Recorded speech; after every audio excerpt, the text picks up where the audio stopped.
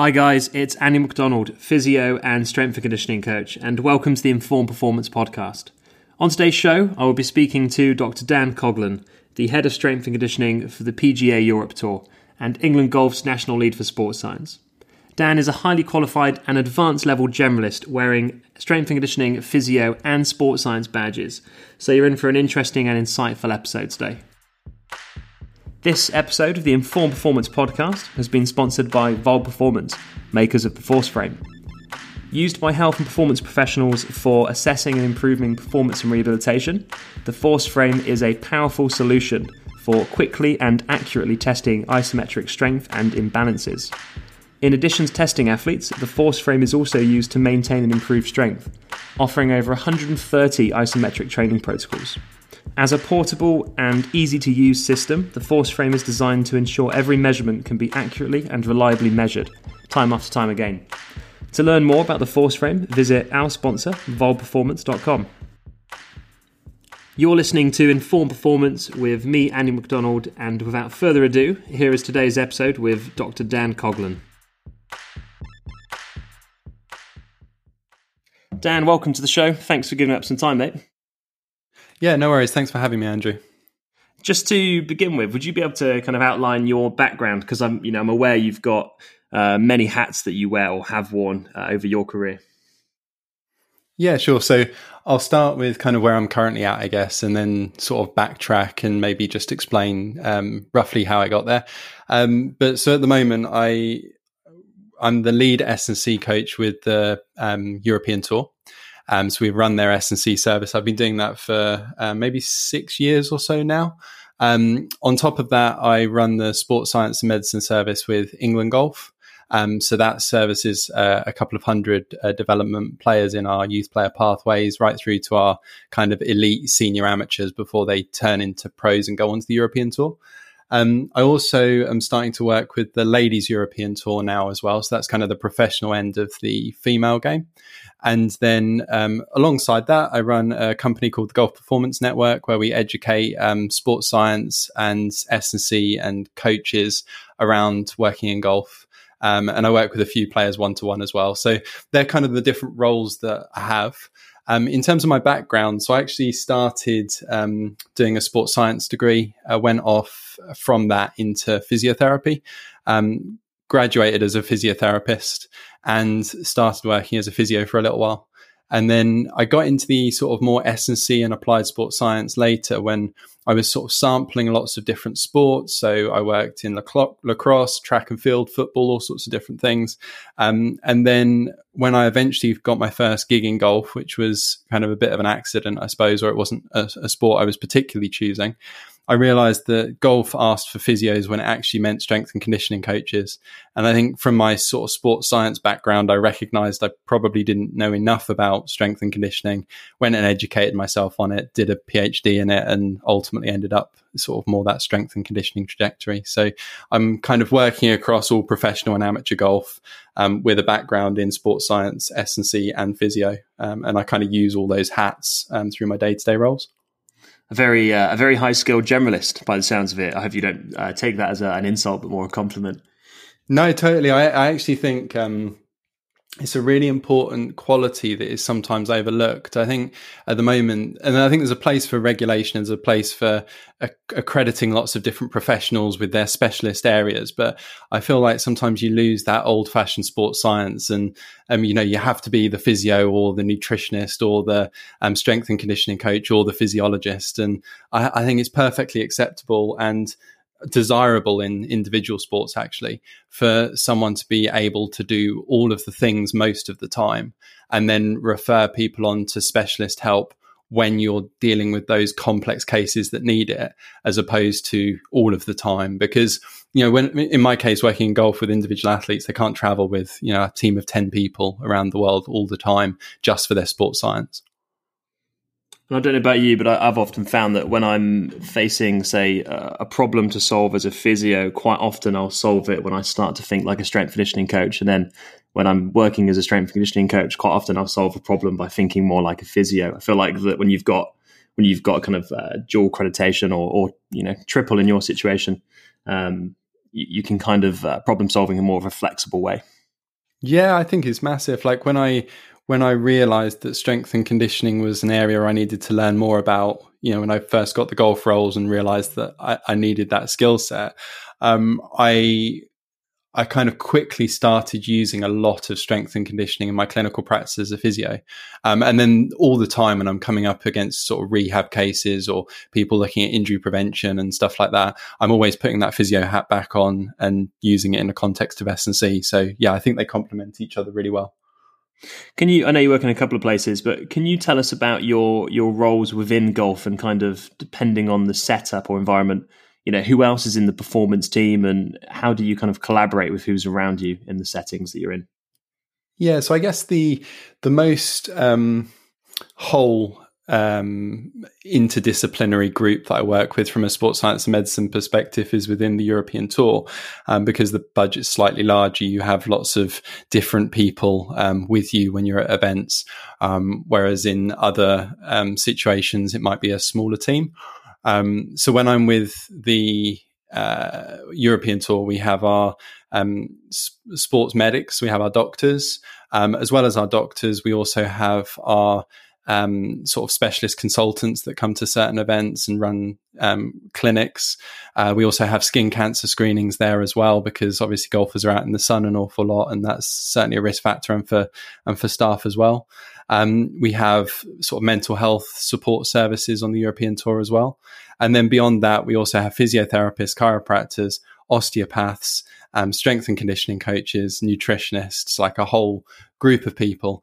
And that's just in the sort of sports science support side. As well as the sports science support, we also at those events will always have the players bringing their own coaches or bringing their own support teams with them as well. And then you have to deal with, all that other stuff around it, like the media and event organizers and all sorts of different people. With England Golf, which is one of my other roles, we also have quite a good interdisciplinary team, but the setup is quite different. So I'll be the only main sports science and medicine person at the training camp, because the other team members will be across the country working with different people. But I'm much more integrated into the sort of wider coaching network with them. So we tend to have, the golf coach, the putting coach, the psychologist, the players, the managers. So it's more like golfy, I suppose. Whereas the European Tour, I tend to have just a bigger sports science and medicine team, if that makes sense.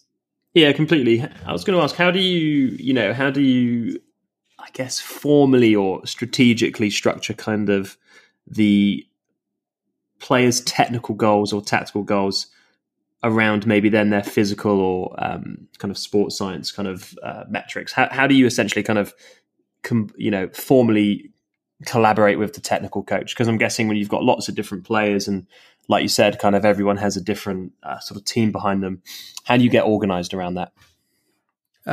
It can be quite challenging. I think it's quite a challenging one. I think ultimately you need to just have good conversations with a number of people in the team.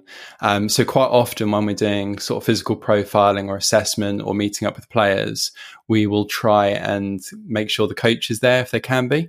So quite often on the European Tour, when we see players for the first time, the coach will be with us as part of that process. But unfortunately, that's not always possible. So sometimes you just have to go with your best guesses and call the coach afterwards and speak with the players. I think quite often in golf, the players are very involved in that kind of technical process. So they tend to know quite a lot about what's going on as well. So the players are a huge source of knowledge for us in that process. Got you. From a player perspective, how do they access support and kind of what does that process look like for them? Yeah, so for the European Tour, the players basically book in. I mean, it's kind of an open service. So we go to the events and we run certain days where they could come and see us. And they'll book in through like links that we've sent them beforehand, and they'll just come and book an hour, book 2 hours, and there's a range of services that they can sort of book in for to give us a bit of a heads up of what that's about. So quite often they'll book in, say, an hour, and they'll say, I want to do some physical profiling, or 2 hours, I want to do some physical profiling and have a program. But I guess once they've come in, how they use us is quite varied. So, sorry, I'm not sure I put that quite correctly. So they'll come in, they'll book to come in, and then they'll have a range of different objectives that they might sort of go through. So we tend to typically have three different groups of players once they've accessed us. So one group of players will be wanting like our full support essentially. Another group of players will be wanting like partial support from us. And then another group of players might just want a second opinion. So the players who want full support will come in and they'll get sort of physical profiling. We'll give them a bit of a report, give them some benchmarking data compared to other players. We might write them a program. We might support them at distance long term. We might sort of integrate into their coaching team and essentially become their strength and conditioning coach and sort of sports science support. Whereas for the kind of middle group of players, they might come in and they might want like a program, but they just want a program and they kind of want to be left alone. So we just profile them, give them a program, and then they don't really sort of see us again until they want a new one. So it can be a bit less frequent.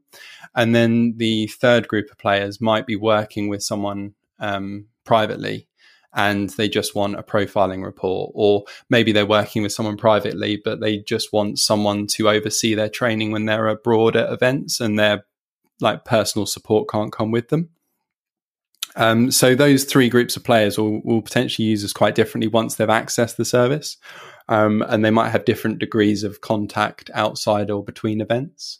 And then finally, I guess another way players might access the service is through the medical team. So when the doctors are working with the player, or the physios, osteopaths, chiropractors, etc., they'll quite often get us involved in sort of the rehabilitation process, or maybe some injury risk reduction strategies post rehab, or they might just use kind of the contact they've had with the player about an injury as a platform to move them into training and support them in that way, and then sort of bump them over to us for some S&C support. Yeah. Let's get into some technicalities. With your S&C hat on, perhaps, what do you kind of assess for players, or what modifiable physical qualities, make a high performance golfer? Yeah, so I think that's good question. So we've thought about it an awful lot, as you can imagine, but the answer is really very simple in terms of kind of our assessment process. So for us, endurance or cardiovascular, endurance and cardiorespiratory kind of fitness isn't all that important for golf.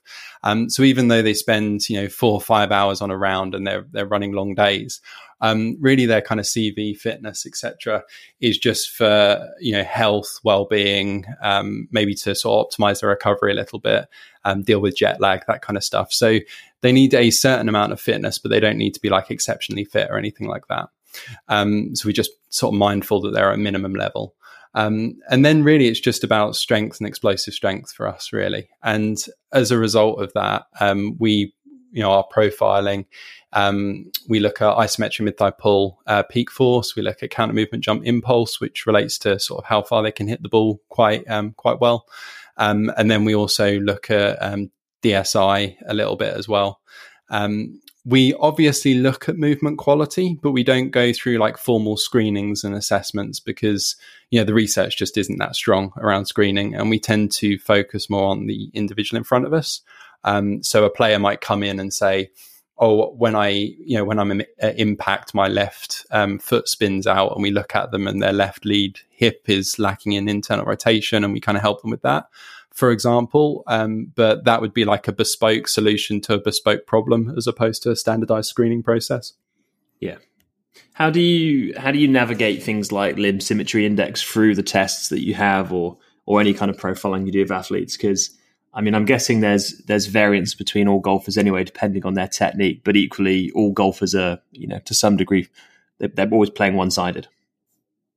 Yeah, so that's an interesting question, and it's one we've not massively explored at the moment. So we've seen on the ISO pull, so mainly on the ISO pull, we just look for peak force. And the same on the counter movement jump, we just look at like impulse, positive impulse. And we don't specifically target any asymmetry measures in either of those tests or any other tests for that matter. But sometimes we do look at the data If it looks a bit like different, sometimes you eyeball it and you think, hang on, there's quite a substantial difference here, and then we'll look at it, report it for the player, and work on it. But we don't have a standardized process around symmetry. At the moment, we're not convinced that, really there's kind of no evidence or experience that we've sort of gained that leads us to think that asymmetry or symmetry leads to changes in performance or injury risk. So at the moment, again, we just kind of deal with it if it looks a bit funky. From a performance perspective, we have run some numbers on some asymmetry data, and we haven't seen a relationship to hitting distance, which is obviously the sort of most blunt and easy thing to analyze from a statistical point of view. Unfortunately, we obviously don't have like 3D biomechanics labs on tour, so we can't really link the metrics to those sorts of numbers, and not that many of those players get sort of proper 3D biomechanical analysis. So we can't like nick their data and look at it either. So with the asymmetry at the moment, I guess it's just we're a bit unsure, but we don't think it's a massive problem. Yeah. And I guess for them, equally, they've spent however many years playing golf and built up such a high chronic workload of being asymmetrical. I'd imagine their tolerance is generally high when they get to the level they play at. Yeah, I think so. I mean, like, certainly from experience, I can't recount one specific player that I've worked with out of hundreds, maybe thousands, where I've thought asymmetry is a big issue for you. And then obviously, like, general training will have positive impact on it anyway. So even where we have observed asymmetry, I can't say it's like drastically changed our training approach.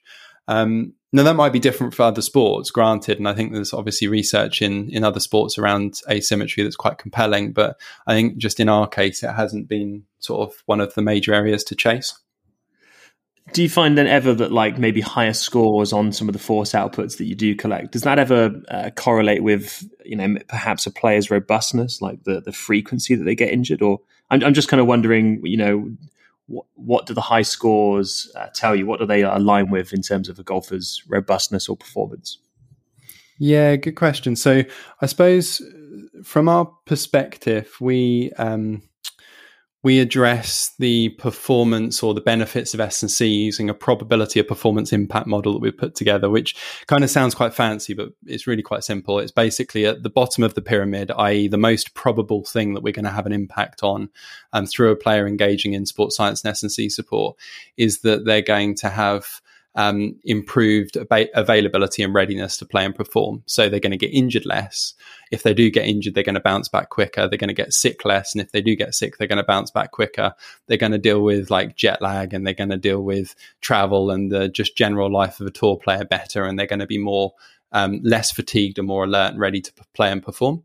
And I think that's probably the biggest benefit in golf of being sort of physically fit and robust and training in general. And then sort of second to that, we look at club head speed and how far they can hit the ball, because that's quite a distinct performance metric, which we know has a fairly substantial impact on how much money they make and how many points they get, and whether they're, going to get what they want out of their game. I suppose it opens up a lot of strategic options and things like that when they play. And then the third and probably least probable area of impact is us influencing their technique. So having sort of technical transfer to the sport, i.e. they can't achieve something with their coach, and by giving them an exercise, it helps them achieve that thing that they wanted to achieve. And the players that we work with are so skilled that just that transfer process to technique is really difficult. So with that in mind, like our metrics are kind of largely aiming at the bottom bits of that pyramid, which is like club head speed and robustness and availability and readiness and stuff. Now I'm actually quite still a little bit torn on it, because if we're looking at the isometric mid-thigh pull and the peak, and the counter movement jump impulse that we look at as kind of our primary measures, I'm not 100% convinced that isometric mid-thigh pull and robustness go hand in hand beyond a certain point. Like, obviously the research shows us that people who strength train have a significant, like substantial reduction in their injury risk, especially around overuse injuries. We know like 80% of injuries in golf are linked into overuse. So theoretically, strength training reduces overuse injuries. Therefore, the stronger you are, the less injuries you get. But I don't necessarily think beyond being like a basic level of strong for golf, becoming exceptionally strong continues to reduce your injury risk. So I think to a point, strength training and the resultant change in your ISO pull data is an indicator that you might start being more robust and get less injuries. But I think it's only useful to a point. Beyond that, I think really the ISO pull and the counter movement jump impulse are really all about club head speed and distance, which is where the performance advantage is for golf. And we certainly have like thresholds with that. So we have a sort of a 10-point rating scale from like the weakest tour player we've ever measured to the most to the strongest, and the slowest to the most explosive, and we can kind of say how they stack up against their peers. And we also know that, you know, certain amounts of club head speed, impulse change, I think it's around 40 Newton seconds of positive impulse, is related to about 3.5, or it should result in about 3.5, maybe 4 mile an hour improvement in club speed, which is worth 10 yards off your driver, which means that you essentially use a different club into your next shot. So it's enough to make a strategic difference to how you play and perform. So there's kind of a direct measure there that we can pin down into those numbers. We also know that like neck injuries and back injuries are really common in golf. So we have some force sensors that we use, and we do some isometric peak isometric like neck strength type tests, and we also do trunk ones as well. So the trunk one, they're in like a Pallof position as if they're doing a Pallof press but seated, and then we have a force sensor, and we just increase the isometric force until they fail and lose position essentially, and we take the peaks left and right, and we do the same for the neck inside flexion where they have to hold neutral. They've got kind of a skull cap on, and we pull them until they lose position, and we look at the peak forces. And is that sorry to interrupt, is that the gatherer system that people use kind of famously in rugby and Formula One, or? It's like that, but we don't use the gatherer system. So we just bought a force sensor and a TRX with a handle on it, a couple of carabiners, and then just kind of did our own thing. We use Muscle Lab as the software that we use.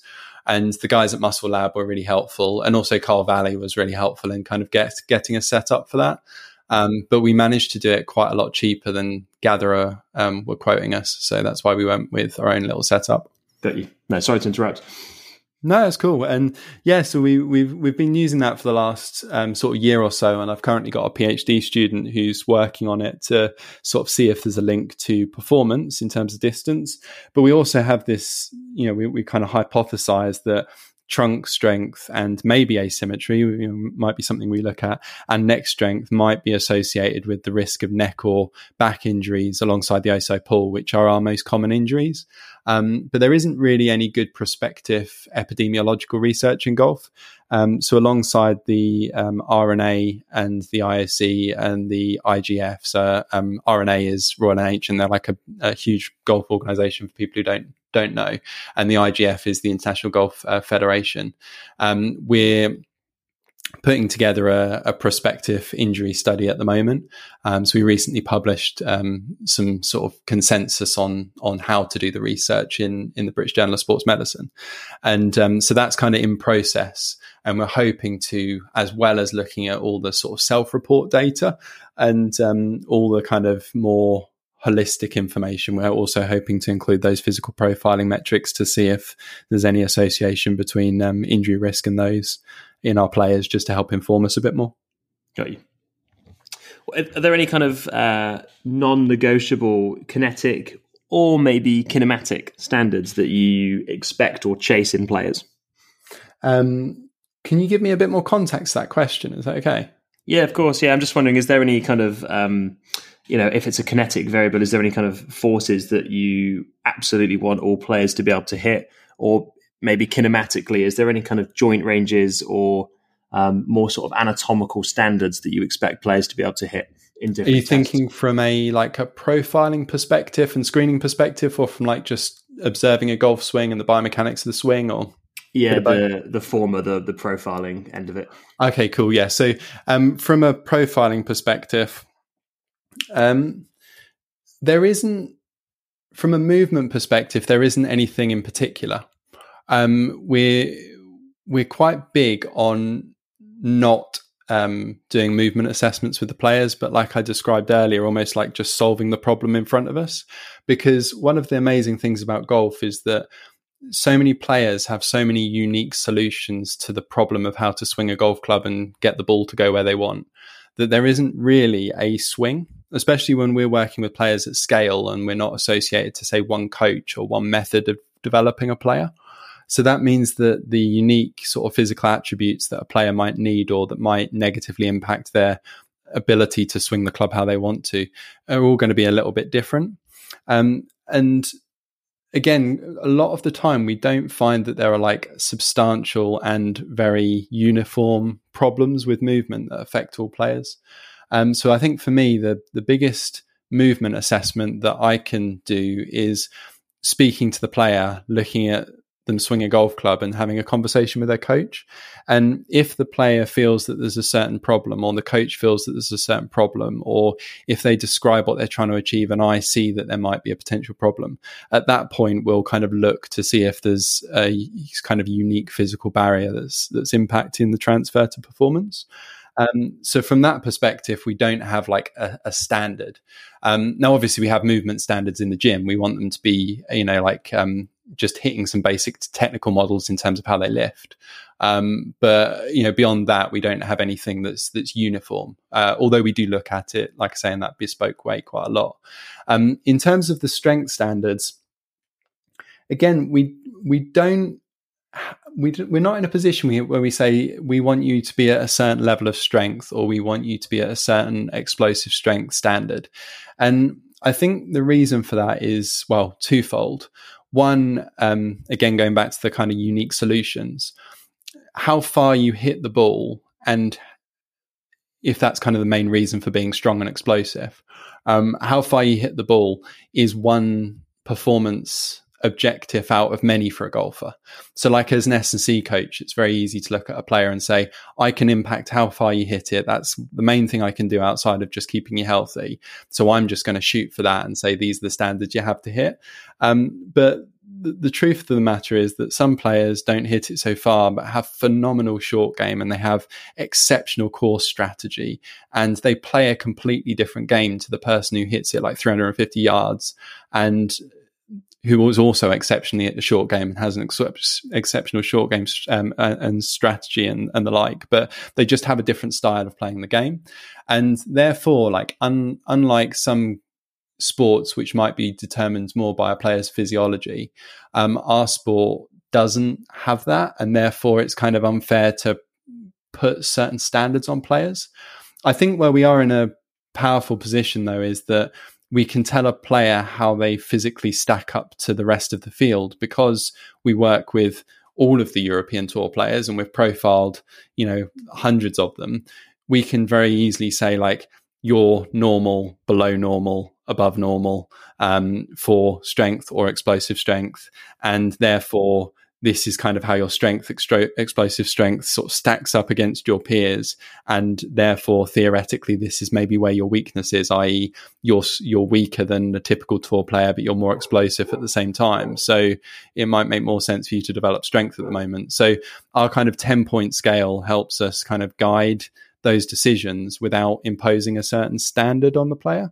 And then we also know once they hit a certain level of strength, because we wouldn't just chase impulse if they weren't physically robust as well. We wouldn't just do impulse and never develop strength. But we can also look at impulse and say, well, we know around 40 Newton seconds is 3.5 miles an hour. So if you want to hit it an extra 20 yards, you need to get 80 Newton seconds of impulse. And theoretically, as long as you can technically transfer that into your swing, that should be enough. And then that sets us a target. So again, we have standards and we have kind of an idea of how they fit together towards different goals that a player might have, but we don't have a standard that players have to hit.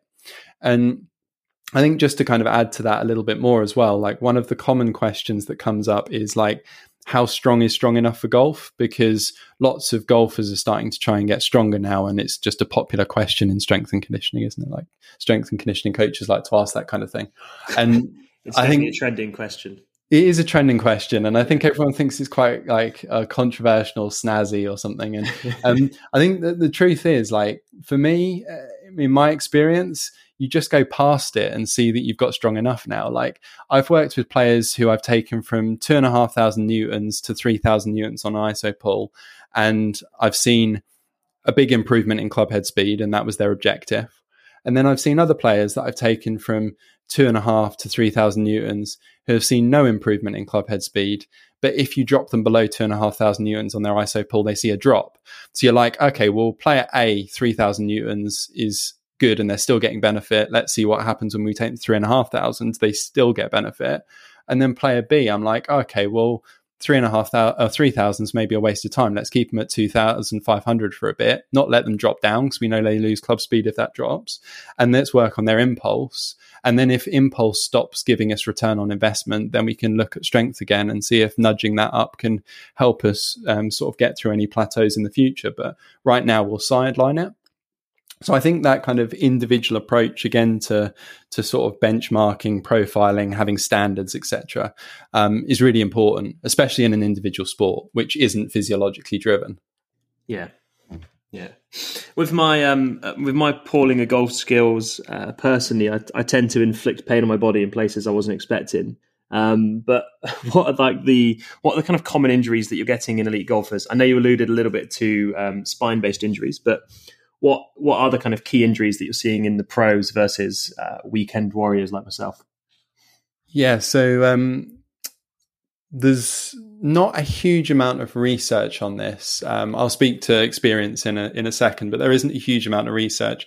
Recently, some of my colleagues on the European Tour published a systematic review on golf injuries. So anyone who's particularly interested in the research answer to this question, go and have a look. It's in the British Journal of Sports Medicine, and it's the lead author was a guy called Paddy Robinson. And basically, the conclusion of the research were that spinal injuries, so neck, back, and thoracic spine injuries were most common. Wrist injuries were quite common. Hip injuries were common, followed by, I think, like knee and then other places after that. But a lot of the research none of the research was proper, like prospective epidemiological data. A lot of it was just kind of questionnaires or, just cross-sectional stuff. But from experience, those are the sorts of injuries that we see: neck pain, back pain, wrist pain, and a little bit of hip pain. The specifics of the injuries, I guess, generally the low back pain is one of three things, like either a persistent low back pain that obviously lots of people in the general population suffer from as well, and the players having to manage. Being a sport where you can be professional for a very long time, you can still be playing European Tour and PGA Tour for big money in your 40s and 50s. You can go off and play senior tours in your 60s and 70s and still be making like great money out of it and being a proper elite athlete. Persistent low back pain is going to be one. Neck pain, again, it tends to be more persistent, just generalized sort of persistent neck pain. We also see kind of just generalized kind of acute versions of both of those things as well, low back and neck acute problems that aren't like overly specific or like serious in nature, I guess, just sort of transient acute episodes of neck or back pain, just from the lifestyle. I think like traveling and playing a sport which has huge amounts of volume to it and things like that, people just have the odd kind of niggles that settle with a bit of sensible management. And then in terms of kind of more specifics around the back, with certainly the junior players coming through, we see a lot of spondies.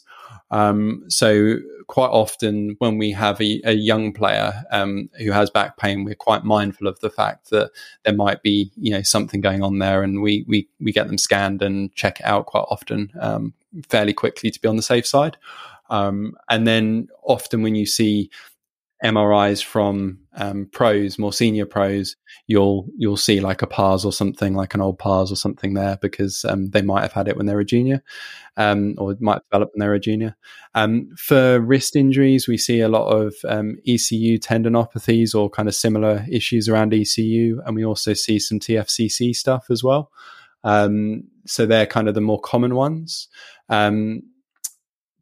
Generally, with the younger players, they seem to come more from like technique type issues. So young players who aren't so sort of stable and strong yet can sometimes be quite wristy. So they manipulate the club at the last second to kind of get a good impact, and that can lead to like ECU issues and stuff like that. And then obviously you've got people hitting out bunkers and sometimes just hit a stone or something that can cause some wrist issues. In the hip, so about 20% ish of any pro field or elite amateur field of players will report some sort of hip pain if you take them through a bit of a hip questionnaire, like an IHOT type questionnaire, and then you ask them if they've had hip pain recently. And we see in some of those players that there are some sort of, like cam or pincer type issues, FAI type issues, but obviously not always symptomatic. But certainly with the FAI stuff, sometimes you see that if they have an anatomical restriction in their lead hip, that can impact their technique. So sometimes identifying that can help the coach and the player work towards a slightly different technical model that can reduce their risk of injury potentially. So that's the kind of the pro group of players and the sorts of things that we look at around, neck, back, wrist, hip, which are the most common areas. And with the amateurs, I don't really know. I don't work with any amateurs, but I'd imagine it's fairly similar. Certainly back pain, I know from the research, is quite common with amateurs. Yeah. Rowing as a sport, just to kind of cross compare, has had some good research between the Sorensen test and back pain. Is there kind of any standards or tests like that you use more specifically to profile athletes during maybe the rehab process, or maybe as a risk determinant for, say, back pain? No, not really. I think probably more than anything, it's because we're just in quite an early stage in golf, I think, in terms of the sort of physical support that players have had. So up until very recently, and still to a point now, the standard was to do basically just like a golf specific physical screening, a bit like an FMS for golf, which obviously isn't a very good way of working with athletes, but it tended to just be, you do this kind of physical screen and then you give people a load of stretches, and that was all the support they had. It was kind of very physio-led type support without any real strength and conditioning. And the last sort of 4 or 5 years have, for me, well, longer, I suppose, 10 years that I've been working in golf, but certainly over the last 4 or 5 years, where the pace has been increasing, I think a lot of the research has been in developing, the sort of simple methods and approaches that I've just discussed, the kind of things that you can do very kind of quickly and easily, like the ISO pull, the counter movement jump impulse stuff that we did quite early with Club Speaks. That was a key goal. And then just like selling the idea of just lifting weights to golfers and saying like, please listen to me, you just need to squat and deadlift and do these basic things and jump with some weights and stuff. You don't have to do all these silly over specialized exercises. So that's been kind of the big push recently. But now I think the next phase that we're moving into is much more around trying to understand. Now we've got some basic S&C established. This is how you perform better as a golfer, by doing this stuff, and these are the strength standards, etc. Or like not quite, standards, but you know what I mean, like that range of strength or range of explosive strength and stuff. And these are our principles around S&C and why you should do it, and we're getting players on board. I very much feel like the next step is trying to bridge the gap between S&C and sports medicine, and it's something that we've spoken to our physio team a lot with, and I've got a current PhD student on, and we've got this epidemiology study that's about to start, where we're starting to look at these kind of neck tests, our trunk tests. We want to look at some other back tests in the context of our tour players, but also in the context of sort of general golfers as well, combine it with some epidemiology study, etc. So I think really over the next sort of 5 to 10 years,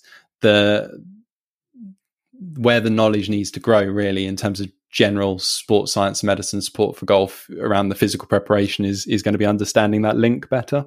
Mm-hmm. If we were to kind of move away from what the current research base says and what you can and currently do or practically implement, if we were to kind of go more, blue sky thinking, what would you idealistically like to be able to maybe profile, monitor, implement with golfers over time? I'm just wondering, like, in an ideal world, what would your system and setup kind of look like with golfing? Yeah, so I think, so first off, I think we do want to continue to keep it quite simple. So one thing that me and the team have been very big on is introducing new things very slowly, but being very confident in what we introduce. I think sometimes there can be a temptation to do lots of things because lots of things are available, but not really know much about any of them, but just think they're all a good idea. And then you just end up with like this mess of stuff, and then you just change it all the time, and it becomes quite unstable. And every time the athletes come in, they get a new test, and it becomes a bit sort of silly. So what we've tried to do very, very slowly is, like with the ISOPUL and CMJ Impulse, for example, we thought about that and we implemented it, and then we researched it. We did some cross-sectional stuff. We did some interventional stuff. We tried to really understand, like, is this worth including?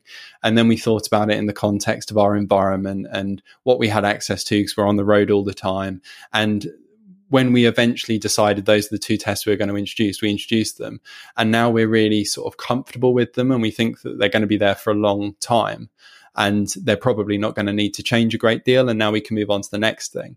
So I think I will get to trying to answer your question. I won't just kind of leave it with, so I'm not going to do anything. But so we are going to try and introduce things slowly. And I think we are very comfortable with the idea that we don't necessarily use a huge amount.